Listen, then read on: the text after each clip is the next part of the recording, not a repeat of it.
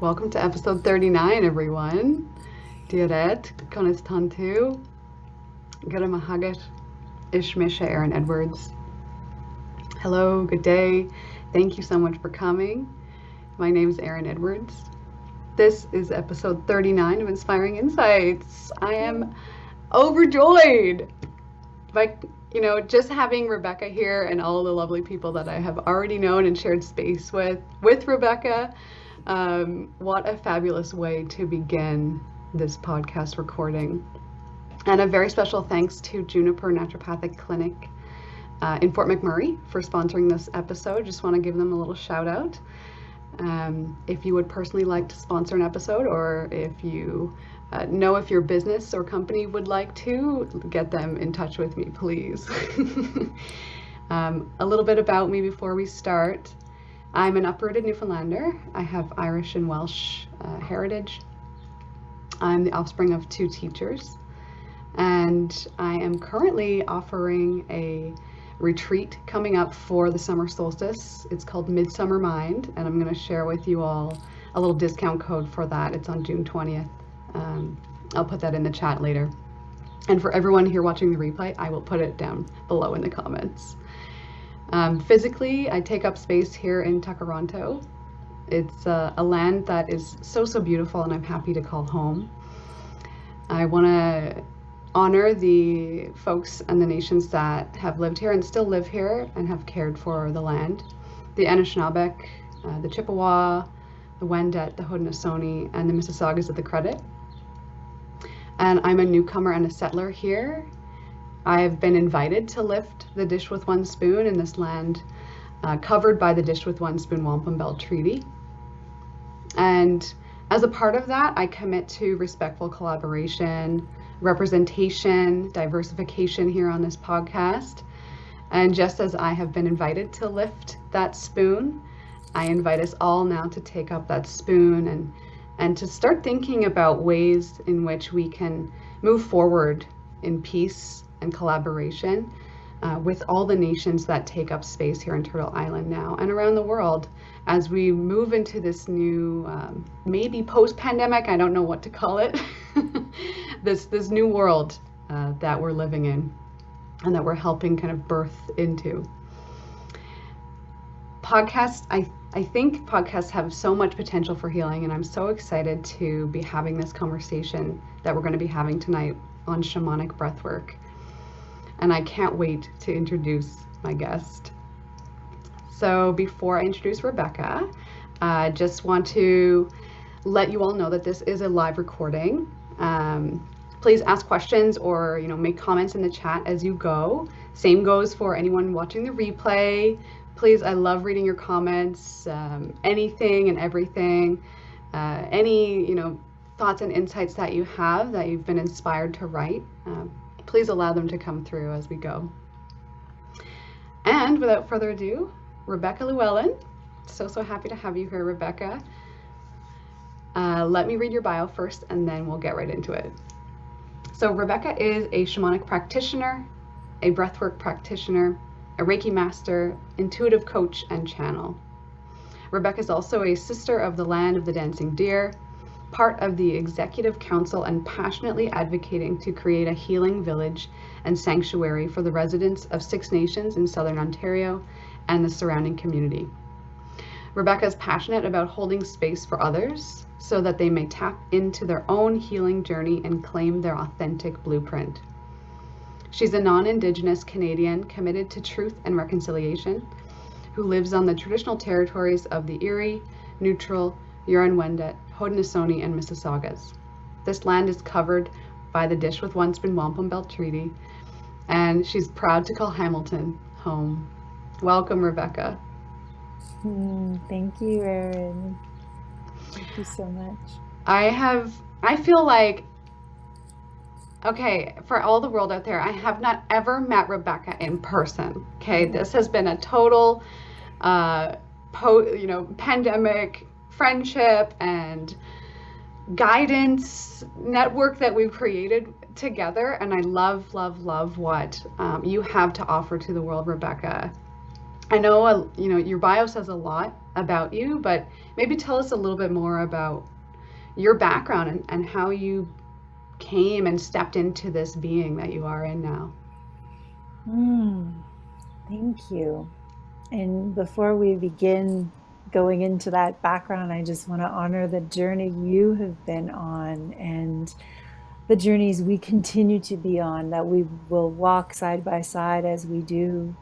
And thank you for inviting me. It's always so exciting. I'm like, huh? People want to talk to me? What do I have to say? Wow. Okay. Well, it's been a long journey. I'm 46 years old and really stepped into service about 15 years ago. About 30, around 30.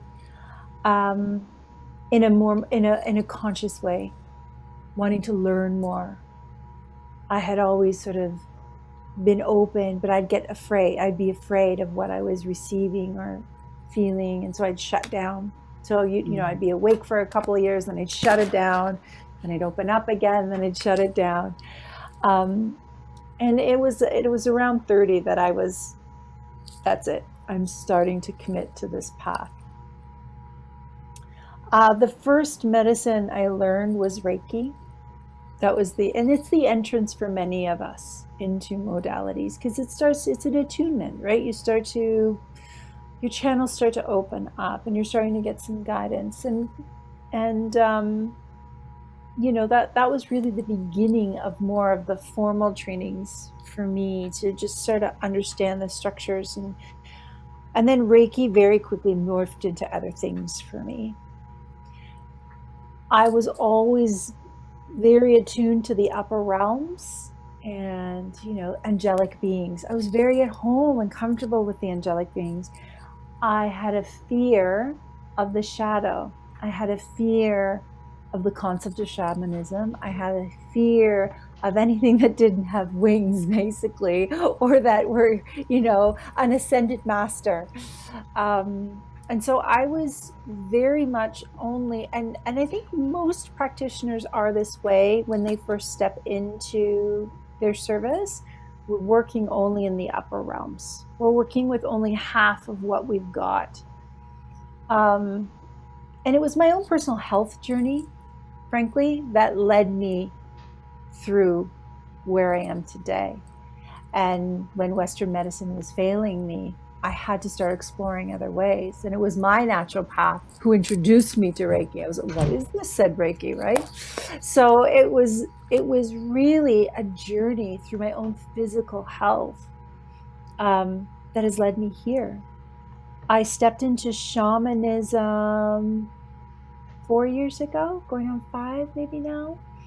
That changed my life. It changed my life.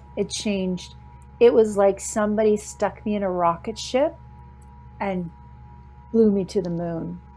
Wow. Everything. What happened was, all of a sudden, my commitment really deepened. I got comfortable in the shadow. I started to understand how to alchemize the shadow. I started to come in relation with the earth, which led me to a bigger understanding of the relation of others. There's something that happens when we step into earth-based wisdom. It allows us to see the concept of all my relations, right? So balance is everything. Our healing is about balance and centeredness. And that just blew my channels open even further. So that's not probably a very coherent journey, but that's been the Reader's Digest version. On the practical side, keep in mind, you know, I was in and out of these like moments of seeing things, feeling things, doing things. I was a cruise director. I was on ships for 8 years. I mean, I was a performer. I was a musical theater kid, you know, like And then when I came back to land, I came back to Toronto at the end of 2006. I was working, you know, in a national not-for-profit, doing like always in the corporate. I was working with like celebrities and corporate accounts across the country. Then I moved to like the most expensive private school in Canada. Like I was in a very structured um, container of earning and working, thinking, very corporate mindset. And I was like this closeted person, and I was in this spiritual closet, if you will, right? Like, but I remember with my colleagues, we'd hide and they'd have a headache or something. I'm like, let me just put my hands on you. And I'd take them to like, we had this like spot upstairs. We were on Spadina or whatever. And we had like a third level and we were like, it was storage. And like, just lie down and I'll just put that. And I would do like, I would hide the work I was doing on people at the office. Secret Reiki. Secret Reiki. Secret things like that, right? And then I was the director of development at Appleby College, of all places. And my boss, who I got to travel with a lot, we were in China quite often. I came out to him because I couldn't. You're spending so much time together, and I'd be seeing things, or I'd be so exhausted, and I had a very hard time being in that country. I understand the reasons why now, but my soul was always trying to leave my body. As soon as we land, I would struggle to stay in my physical container, and I'd be in a cab, and I'd have to say to my boss, I need you to just put your hands right there and just kind of like squeeze me, call me back home right now. Because I'd be like, and I could feel myself leaving. So it's like you slowly come out because I was living in two worlds for so long. And then they just start to merge and people just they just accepted me. And then I took another role to be closer to home so I could go deeper into my own studies so I could serve. And it was in the corporate world, it would have been seen as sort of like a lateral move, maybe even a bit of a demotion because it wasn't as fancy a school and I wasn't going to be staying in the 5-star hotels around the world. But in this office, I had my directions, like they were like I had this. I knew exactly where the north was. I knew where the water was. I knew where, you know, like I had mini altars in that space. I had huge bunches of lavender hanging, like, and people just thought it was a really, really Zen space, right? They had no idea that all of my shamanic principles were being applied within the office space. So here we are today. Like it was a journey for me to find the courage to step into it full time. I was a weekend and evening practitioner for a very long time. Very long time. And I think, I mean, a lot of us, and a lot of folks that are in my audience are the same way. Mm-hmm. They're half in the closet still. Yeah. And especially, you know, in a world, I think, where the general public doesn't really encourage, or society doesn't really encourage what is happening to us, you know. Mm-hmm. Even Donna Eden, the author of the book Energy Medicine, she says that she thinks that all babies are born with sight, that all people can see auras, but because we don't encourage it, it's just a different language that we lose. Yeah. And thank you for sharing a little bit more about your own personal background story. I resonate with you so much, like that merging of the two lanes, you know, and in Pride Month of all months, coming out, like not being closeted anymore, and just being okay with that. Oh, absolutely. And just let's honor this month for a moment. I'm going to burn some medicine because it's Pride Month, it's National Indigenous Peoples History Month, and I found this most incredible image I sent to my community, and it was a two-spirited Indigenous artist who had done each feather's a different color, and it just merged both it was just wonderful. Mm. So I'm just burning some medicine to honor that. Just take a breath here.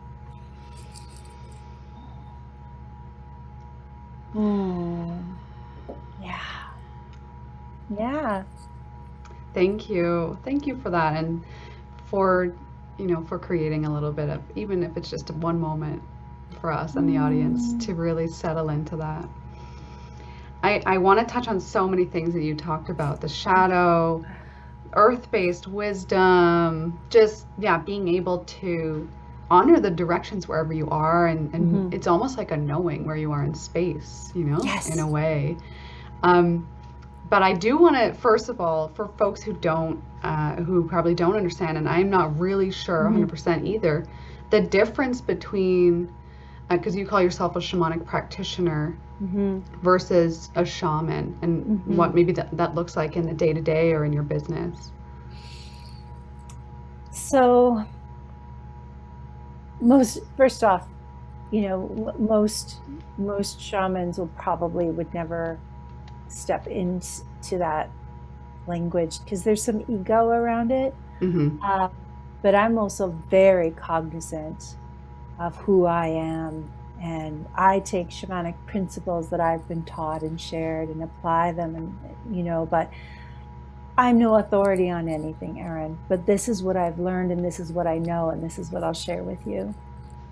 What I've witnessed and what I understand, first off, a shaman, a medicine person, is someone who supports their community.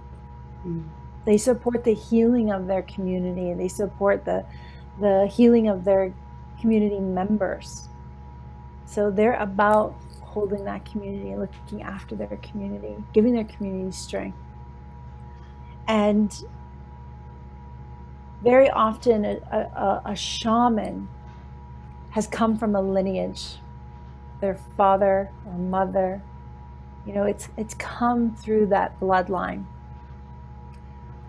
Or they may have had a massive initiation that has, been through illness or near-death experience, an absolute cracking open. It could also be they spent, 3 years in the jungle in Dieta with a tribe, or they've spent, 3 years in the north with a certain nation, learning, and then handed those rights. But that language should never be, used lightly. And I am very sensitive to witnessing many people calling themselves shamans or neo-shamans that maybe aren't quite there yet. I'm not one of them. I am not. I am someone who practices shamanic practice. So I've been taught and trained. I am a member of the Foundation of Shamanism. Or Michael Harner's foundation. I'm probably not saying it correctly. I do the practices. I do extractions. I do soul retrievals. I do, your typical shamanic sessions, using the tools and all of those things. But I am not a shaman. I would say I'm a medicine woman because I carry medicine.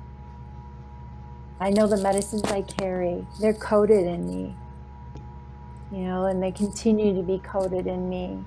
And it's we all carry medicine.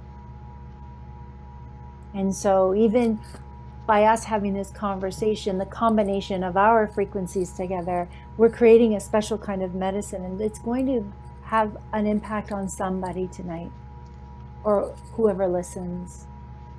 And they're going to receive what they need. So yeah, does that land? Yeah, thank you. And I wanted to ask you that because exactly that you said. I think there's a lot of strength in the word shaman, and to step into that role, I think is, what you said, a very it takes a lot of initiation, right? And or through bloodline or what have you. Yeah. And the nuance of today's, neo spirituality that runs so deep, and it's difficult to discern sometimes Yes. who's who and where's where. And in a way, I feel weird for judging them. You know what I mean? Yeah. But also, it's important to know It's your the discernment. background. Yeah. Yeah. 100%. I feel my ego go in check. It's partially sometimes my ego, and partially it's just not safe boundaries. But there's a lot of people who are now breathwork practitioners, and they're like, shamanic breathwork ceremony. Are you? Like that just leaves me with so many, like, I don't even know where to start. Mm-hmm. When we use that language, are you really holding this space? Are you prepared? If you're not trained, or if you not have a personal practice of opening a space shamanically, but you play with that, are you prepared to deal with the consequences? Right. And Right? that can leave a lot of folks who are in that space vulnerable. Yeah. I see this in the plant medicine world a lot. And Yeah. I get clients. It's why I've added integration support as a service, because I get clients who are left in this space of psychosis, because there's these neo-medicine people who are not, part of holding space. Yes, absolutely, Bunny. It does, and it's overwhelming sometimes, the responsibility. And it brings me to my knees sometimes, because there are days when I'm like, I can't do this anymore. I'm tired. And Spirit's like, oh, no, honey, you keep going. Okay. But holding space is so vast. It's such a superpower. But that also includes, if you're working with, let's say, a plant medicine, are you doing intake forms? Do you have the medical history? Do you know if that person had an addiction issue? Or do you know if that person has any potential traumas that may come up? Okay, do you have an aftercare plan? Like, there are practical pieces that need to be applied. That is part of holding space, right? Yeah, absolutely. No, I totally agree, Bunny. Absolutely. Yeah. Sorry, go ahead. No, it's interesting, because I'm always having to keep myself in check. It's like, I go, Rebecca, is that your ego? Or I'm like, oh, if I feel afraid for the person that might be in that space. Well, and here's the thing, Erin, I don't know if this happens in your practice, but I get those people that they end up coming to me, and then you're trying to help them come back together again, right? Yeah. For me, the clients that are attracted are actually folks similarly, but who have gotten a Reiki attunement. So who actually practice Reiki, and are feeling like too open, like their chakras are totally open, and it didn't, like, again, like almost what you said, like psychosis in a way. It's overwhelming for someone to feel that way. And Reiki, is a certification, and then for a lot of folks who don't continue on to the next levels, there's almost no communication afterwards with your master unless you're really close, or have established that. Can we talk about that for a Please? second? Oh my goodness, yes. So, and this is my thing. Not all Reiki practitioners or Reiki masters are created equal. Yeah. And there are a lot. I have been so blessed. My Reiki master, I don't like the language around it. Like, I do have issue around master, like, because we're sharing, but I've been so blessed with the level of integrity and ethics from all of my teachers in any modality. And my Reiki practitioner master was my very first teacher in that regard, that she wouldn't even teach you unless you were already a student, like you were already a client. You had to be receiving and go doing your own healing. That was my first lesson. Are you doing your own healing? I had to be committed as a client, going through my own stuff for 6 months before she would consider passing anything on. And that really stuck with me. And I'm really, and yet there are weekend warrior, go get it online. Go, like, to me, that is the issue. We have lost the integrity of all of these modalities, right? And so it's the integrity of, and discernment's a big part of this. And so it's leaving people open, because if you've never had a Reiki session before and all of a sudden now you're certified, you're like, what the is going on with, right? Like, so it's so important. Like, integrity, ethics, and humility is so key. I'm actually I'm going to be launching a course this summer for young practitioners. And this is what it's about, because I'm just seeing so much of this. Because if you know that someone is really open, if you've just attuned someone and you know that they're feeling off, and you know that they're maybe not going to the next level, well, then you need to balance them out. You need to bring them back into home. They can't, they're not even gonna get on the streetcar properly because they're gonna be off. Yeah. That just gets my goat. It's like, it gets me so riled up. 100%. And I hear it in podcasts too. I'm hearing people talk about plant medicines, and you know, I understand, and I globalization isn't necessarily a bad thing. But I really, like, you spoke to this piece of integrity, and Tati, you agree. There's this sense of we need to be in touch a little bit more, and even if it is calling you, you know, what is that medicine? And why? And why? Why? Yes. Don't just do it. I'm adding this to my resume. Oh, here I go, right? It's like, why? Yeah. Why? What's the resonance? Why is it making your soul sing? Why do you feel it in your bones? Yeah. It's a big, big piece, and I'm happy we touched on that. I want to change gears a little bit, because you did talk about your shamanic breath work, and other folks talking about shamanic breath work, and you know, the sessions that you lead are shamanic breath work. Can we, you know, dissect that a little bit, and maybe talk about that, what that, like, even what a session looks like? I know I've been to one, and I want you to come to an in-person one, Erin. Oh my goodness, I can't even. I'm really excited for that. Very excited. So, you know, it's so funny. When I first got certified, what is it, 2 years ago now, I tried so hard to be like that mainstream breathwork practitioner, to be like the cool kid, you know.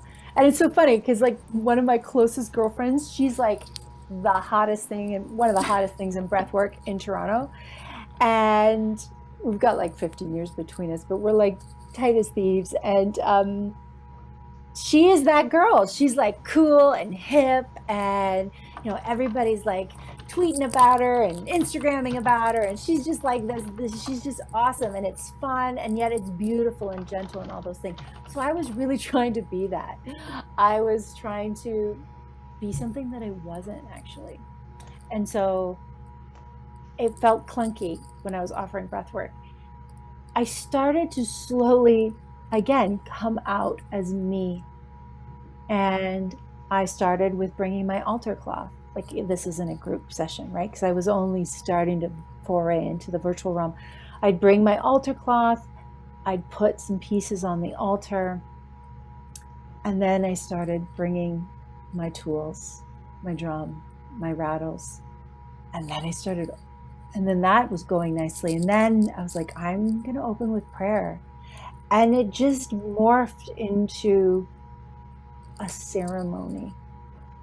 So you don't come for the contact high, because some people are doing that. Some people are using breathwork for the contact high, and it's really, that's not what it's meant for.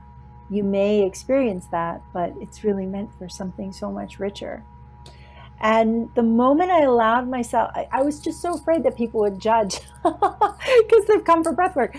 But that, I found my way of delivering this medicine. And it's just beautiful. So the way I practice shamanic breath work, and it is different virtual from in person in terms of group. One-on-one is different as well, right? Because I'm just zoning in and it's all, that person's getting a treatment. Basically, if it's a one-on-one session, shamanic breath work, they're breathing. And when we get to the peak, I'm really going in and I'm just doing work on them shamanically. And I come in and out to cue them. I'm never fully leave them. So I won't be channeling in that space because I have to be present, keep an eye on any traumas that come forward or anything that might get triggered. But it's a really emerging of the two modalities on a one-on-one session, really potent. But when I'm serving breath work in a shamanic breath work ceremony, I am opening the directions. I don't always virtually, but a lot of the time, you know this, a lot of the time I'm calling in some form of elemental support or ancestral support. Very often I'm calling in the prayer. I'm opening with the 4 directions. And when I open with the 4 directions, my channel's open. My ancestors are here. They're supporting me so that I can support you. In a group setting, I might be purging on your behalf. You know, I might be burping. I might be, you know, if we're in person, I feel into when the energies are moving. Okay, it's time. I'm going to take my rattle. Who needs what moved? People know this though, because I've advertised shamanic, right? So I might be moving things. I might use the drum. I might bring my smudge feather. I might be, you know, we might be working on, I can feel a heart's opening and Christ consciousness coming forward. Okay, it's time. I'm bringing in the rose water and I'm spraying and sweeping rose water. So for me, you know, that's what I'm doing. If in a group session, something really needs to be moved, I will go and work on that person if they've given me permission. I'll quietly go in there, come in and work on you. If they say yes, okay. I need consent always. In a virtual session, it's not that different. I'll open. I try not to burp too much because the microphone's in your ear. That can pretty be unsettling. But what's very powerful is very often in a virtual setting, it's right here where the ancestors will start to come forward. So virtual is different versus, and I'm speaking with my eyes closed because I'm seeing. In group, it's visceral and I'm feeling into the body of what I need to do. Virtual, I just quickly go into a space. Even though I'm here with you and I'm not leaving you and I've got my eye, I'm feeling and I'm channeling more than I would have in an in-person group session. So usually I'll see the ancestors are coming in, they're here, they're helping. I might be channeling light code, that might be coming forward. If it's heavy, deep, I might take a rattle out. Whether you hear it or not, it doesn't matter. The frequency is moving. And I'm holding that space really deeply. And sometimes it's really like right now, I can feel my altar is so active and I can feel myself going, ooh. So it's however they're going to work with me in that day. If I'm not doing a shamanic breath work, for example, I did an inner child, if it's a non-shamanic breath work, none of that opens up. I don't open it up.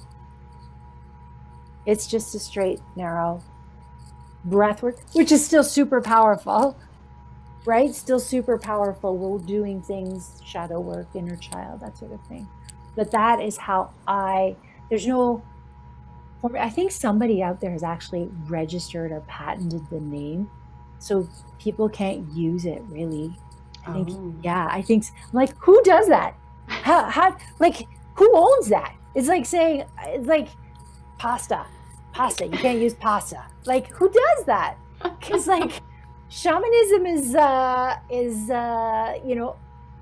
every indigenous culture. It's not one. Breathwork, every human being, every living being that uses breath I just don't understand how you do that. But anyways, I've been sneaky enough to use it. But I do know some people are now putting it on their breathworks, and I also know that they're not shamanic practitioners. Yeah. Right. Yeah, the nuance is important, and also that just goes to show, the consumerization of it all, which I think it doesn't have to always, but it does a lot for me anyway, in my experience, take out the meaning. Well, it's the same as if you look at, my concern is here we've legalized cannabis, and we're what we're doing now, psilocybin is welcome, but now we're looking at bringing that into that pharmacy style. Yeah. All of these plants have souls. The psilocybin is considered sacred children. That's a medicine. It's a medicine I work with personally. When we start to remove the souls of these plants, they no longer work, people. Yeah. So that's the same for all of these things. If we're not, yes, Tati, it all has energy. And if we're not honoring what this is, and it's the same as for us as practitioners. If you're not feeling it, we shouldn't be stepping into it. Yes. Oh, this honor piece, I think I want to ask you something about honor. Let me just feel into that for a second.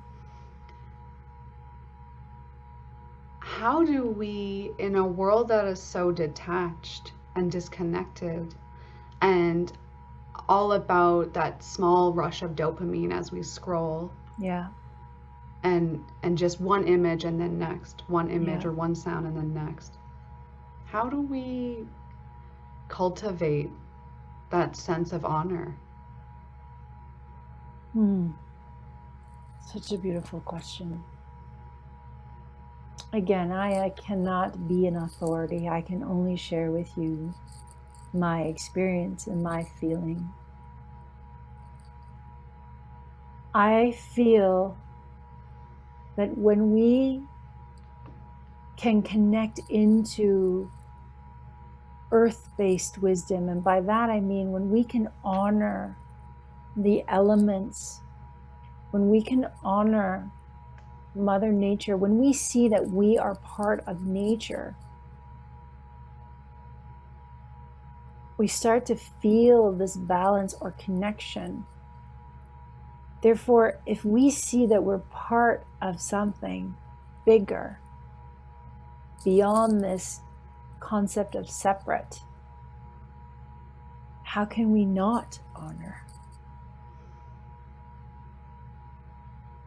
Exactly. This is the prayer of unity. So if we start to see the tree as my brother, as my grandfather, we start to see the mushrooms as my babies. We start to see, the owl as this wise one, this teacher, this mother figure. Well, then we would never hurt or harm our brother, our babies, our mother. Yeah.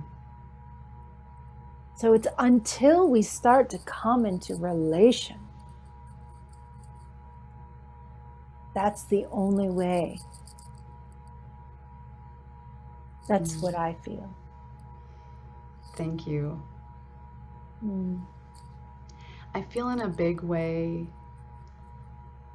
that the world is undergoing this sacral chakra shift right now, and cutting a lot of cords and shedding a lot of things that don't make sense, or and in that we kind of go into the unknown, into our shadow, and do what Richard Rohr calls shadow boxing, what Brene Brown calls stepping into the ring. It's all the same, just going into that, and that can be so tough. And I think your medicine, specifically you, but also this community that you're creating, is so important and divine for this time. Thank you.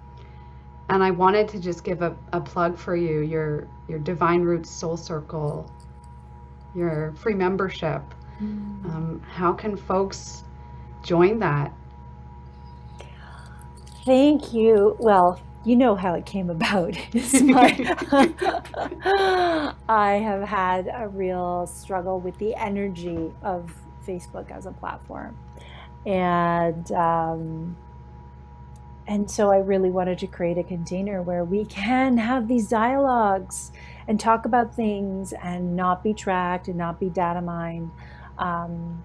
And so we created that. And it's, if you go on my website, because I can't even think of what the actual link is, but if you go on yourdivineroots.com, on the navigation bar, there is community. And that will get you in there.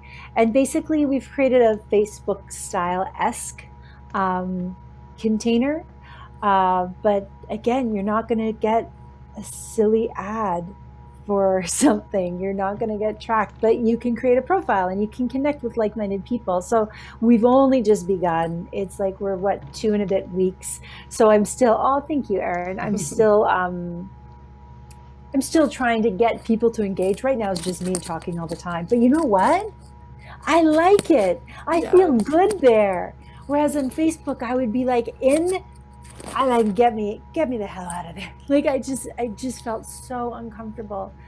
Instagram, I do much better with, but there's still an element there. But that's what this circle is about. It's, for me, it's creating a community in my own garden. It's connected into so everything has a soul, everything has an energetic signature. Facebook was not my signature. And this is my signature. This is, I think you feel the soul of my business on these pages, and you feel the soul of me. And so there's a weekly blessing and medicine that you can go in. I'm trying to get those up there on Mondays. And so, start your week off and receive my blessing. And it might be something small, like some smoke, or it might be a frequency or some Reiki or a prayer. It's about light. And sometimes we are in the dark, sometimes we are in the shadow, and sometimes we just need to be pulled into a space that's going to hold us, hold that space for us, infuse it, transmit it. But there's not some sort of prickly, icky thing waiting for us the moment we're done, So that is what I hope is going to continue growing. And thank you for joining. Yes, of course, always. I'm like your number one fan. Although I feel you have a lot of those. And for folks, I did just put the link in the chat there, and I'll put it below as well in the comments for everyone who's watching this on YouTube. Rebecca, this has been so splendid. I don't want to stop. I'm just going to give us like a little time check here.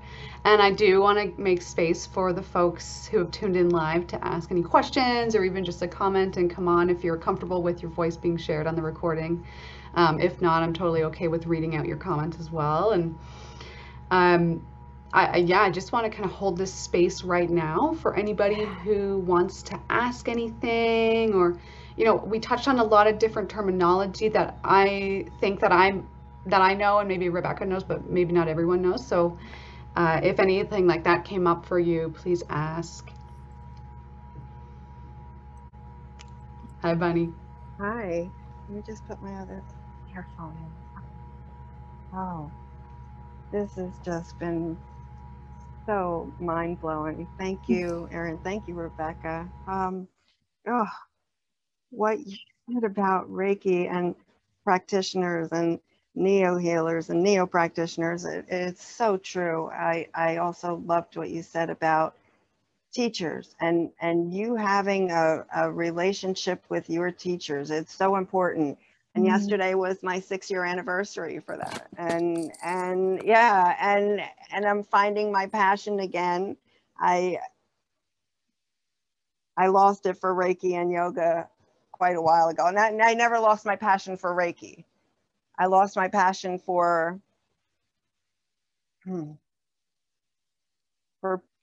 people that appreciate it. Does that make sense? Yes.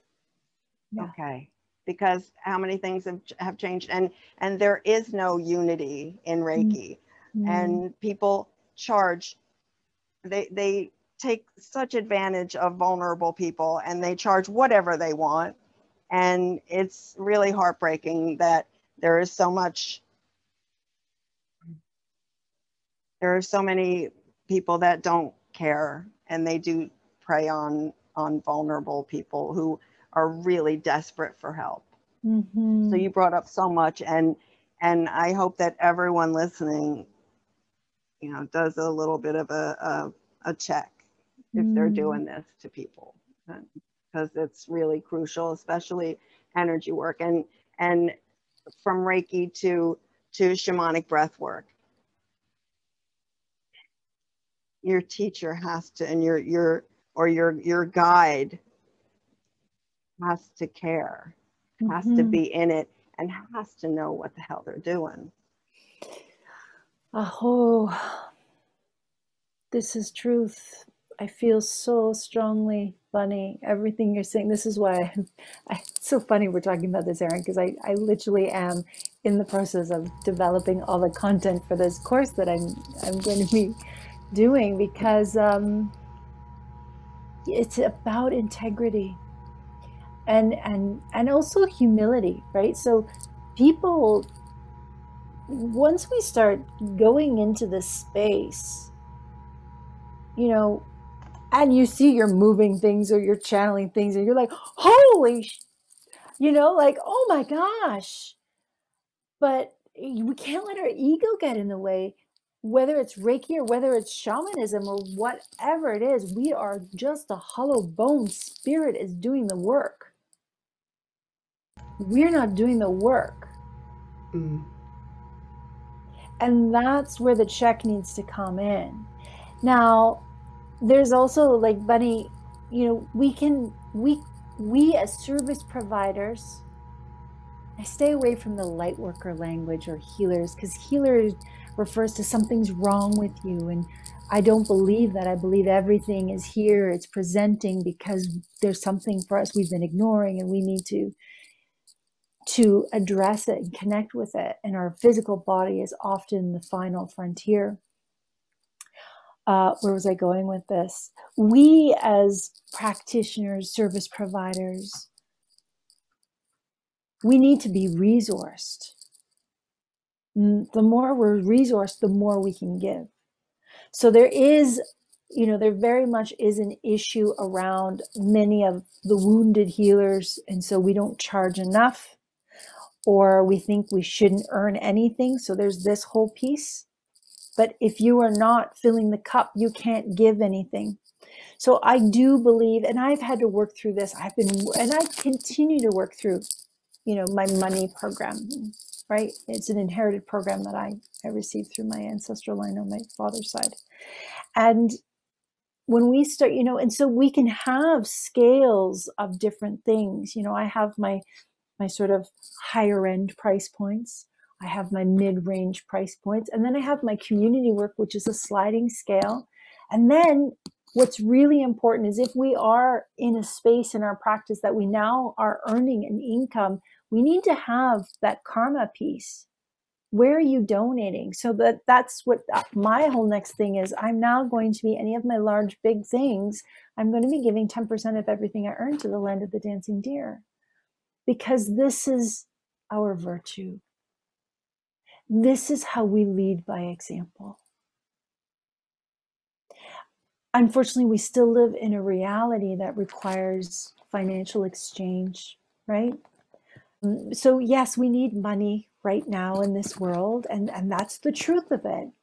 But we can choose to do good things with it. And we can offer different price points to ensure that all of the souls who are aligned to work with our medicine are given the opportunity to work with us. I still also offer, when I know very often, if somebody sends me an email and says they want to work with me, but they can't afford my session price point, I'm going to give them a discount. I'm going to work with them because I don't want to deny anyone healing. I also have learned the hard way, and especially during this year, during this global ceremony, it's one of the reasons why I stopped doing weekly breathworks. I was doing weekly breathworks for like a year and a half, I think, Tati? And I was just burnt out because most people are doing that for free, right? So that's a lot of space holding. And we have to, the deeper we go in our path, the bigger our channels are opening, the more we're receiving. Like, we've got to maintain that upkeep. So we have to look after ourselves and my physical body. When I not looking after myself and I'm packing in too many clients, I am flat out.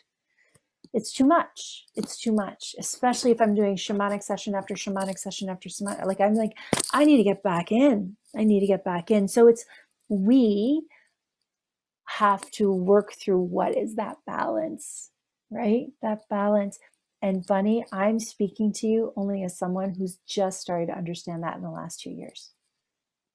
I was someone who don't give me money. Just let me support you. Let me do that. Don't give me money. So remember that money is the energy exchange for what we're offering. So we do need to have a fair exchange. And I've only just really learned that. And so what I had to work with for myself, and this is why the wounded healer is something that is very real. And if we are in service to other people, we must be committed to our path of constantly clearing any of the crap that we're carrying, constantly sitting with our shadows. For me, Bunny, and this may resonate with you, I had some serious issues around lack. I'm not worthy. I don't deserve to receive. And that is what many of us continue to move through. It's one of the reasons why we're so empathetic. But as we start to move, as I commit, I'm like, I know I need to understand this program that's running within me. I know I wanted to step into this. I wanted to not have to have a job. I wanted to be able to really do this, not just in the evenings and weekends. I wanted to be able to help support my family with this work. And so I knew I needed to look inwards and do that work. We can't bypass our stuff. But this is a journey. Yeah. Oh my goodness. Thank you, Bunny, for sharing what you did. Yeah. Thank you, Rebecca, for responding how you did. I think this is, the money piece and the work of your dharma and how you're giving back, karma, that's, I think, another whole podcast or maybe more. We could do like a whole monthly workshop thing on that every month for probably years. Yeah. Oh my goodness. I wanted to give space to Tati. I know you're outside and probably walking. If you do want to share, the space is yours. And if not, that's okay too. But I love what Bunny said about there is this new age stuff coming along, and it makes it really hard. And that's why I think I was so drawn for some reason to Rebecca, was when I first started doing the breath work, is it was so different than any other thing that I was exposed to. And I've tried different stuff. It's not like I haven't. But what I loved, what was so special was that it was really honored. And I love that, I'm actually reading a book. It's it's an indigenous book. I can't remember the name of it. But it's talking about, it's called The Wind is My Mother. And that's the newest Audible that I'm reading. And it was talking about how it's in the age of healers and non-healers and all that stuff. And it's just some people, I think what was touched upon was that, in the book, it was does the ego want the power? Do I want the power? Or is it because I open my channel and allow a higher power to use me as an instrument. And that's what I found is so beautiful with Rebecca's kept along this entire time. Like, it's been the same throughout the year and a half I've known her, was just the integrity's been kept. The honoring of the medicine's been kept. And it's just been a beautiful journey. So I want to thank you both for this like podcast. It really was so eye-opening, really. I learned a lot, and Bonnie's so right. Like, there's so many times I've done Reiki and I'm like, what is going on? Or like, I've left a session like fully blown, felt like so not, I don't know, just not like, I don't know. I think like there's a lot of going on, but you have to use discernment too. Like, I think discernment's key, very much key in the spiritual like community with like being online right now is just discernment. It's like, how does it feel in your heart? How does it sit in your body?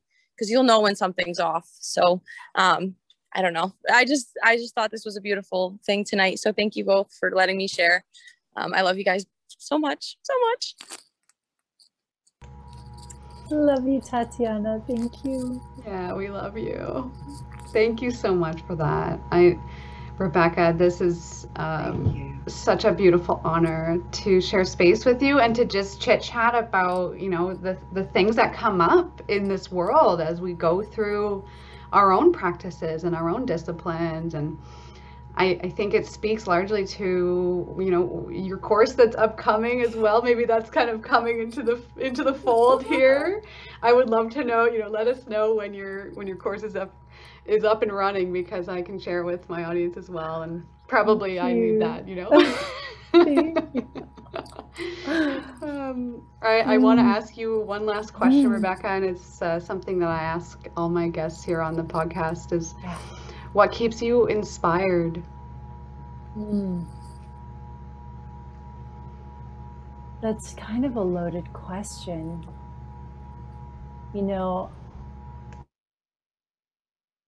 I felt weary yesterday for the first time in 15 months. You and I spoke about that. And I don't do lives very often. We know this. But I went live to share that and to allow myself to be vulnerable. Because I am trying to embody the prayer of unity in what I do. And just my showing up in the world, my expression. And I felt weary yesterday just for incidents that have happened near where we live and what's going on in the world. And it hit me. And what inspires me are the people that I get to work with or that are in my community. And just when you think, Erin, that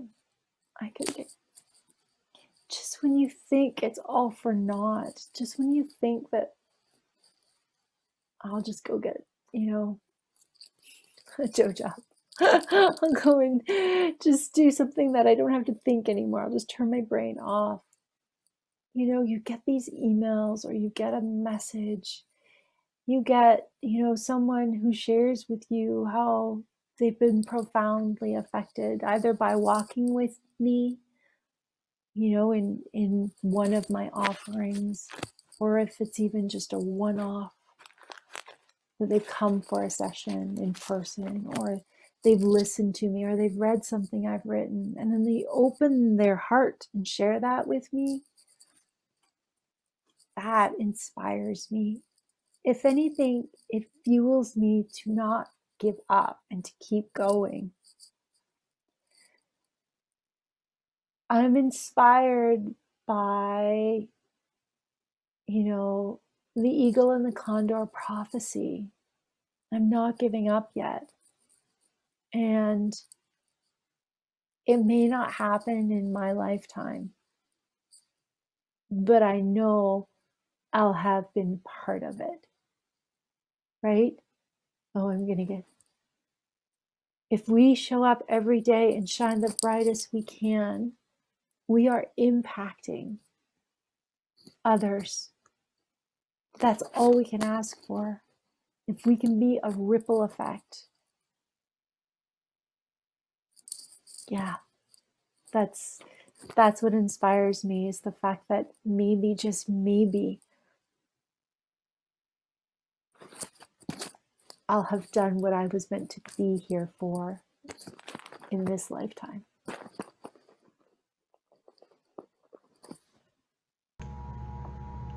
Oh, I'm just breathing that in. Thank you. Such a heartfelt response. Thank you so much, Rebecca. I continue every minute, every breath to learn from just listening, to shutting up and just listening and just hearing what the silence is saying, what you're saying, what our guests here tonight are saying, what the birds and the wind and the ocean and water and trees are saying. And I feel my heart is overflowing. Thank you, Tati, for sharing that. And thank you all for being here today and for listening and for tuning in and being so engaged. Yeah. Thank you. I want to take a final breath before we close, if I was gonna say everyone the same doesn't thing. mind. Yeah, we've shared so much tonight, and I would love to just settle in and close this beautiful gathering that we've just opened up for this past hour. And Rebecca, if you want to share anything, please do so. Or if I can do it. You can do it. I'll just burn and yeah. Okay. Taking a deep breath here.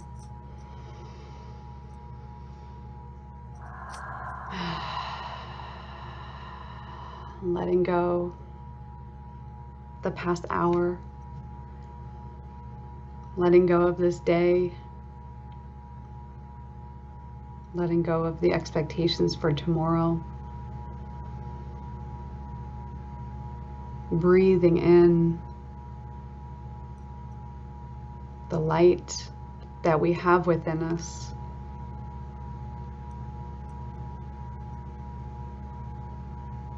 This beautiful blossoming and flourishing of ourselves, where we are right now.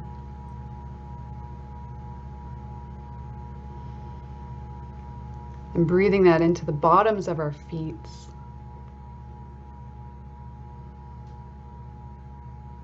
Feeling it into the floor. Feeling strength to carry on after today, whatever else you're doing. Thank you. Thank you. Thank you.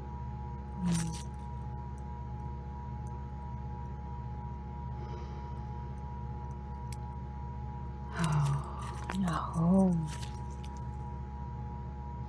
This has been episode 39 of Inspiring Insights, and how inspiring it was. Thank you all so much for coming. Thank you to Juniper Naturopathic Clinic again for the sponsorship. It's greatly appreciated. And for folks who are interested, I'm going to drop that link to the Summer Solstice virtual retreat. I would love to see all of you there.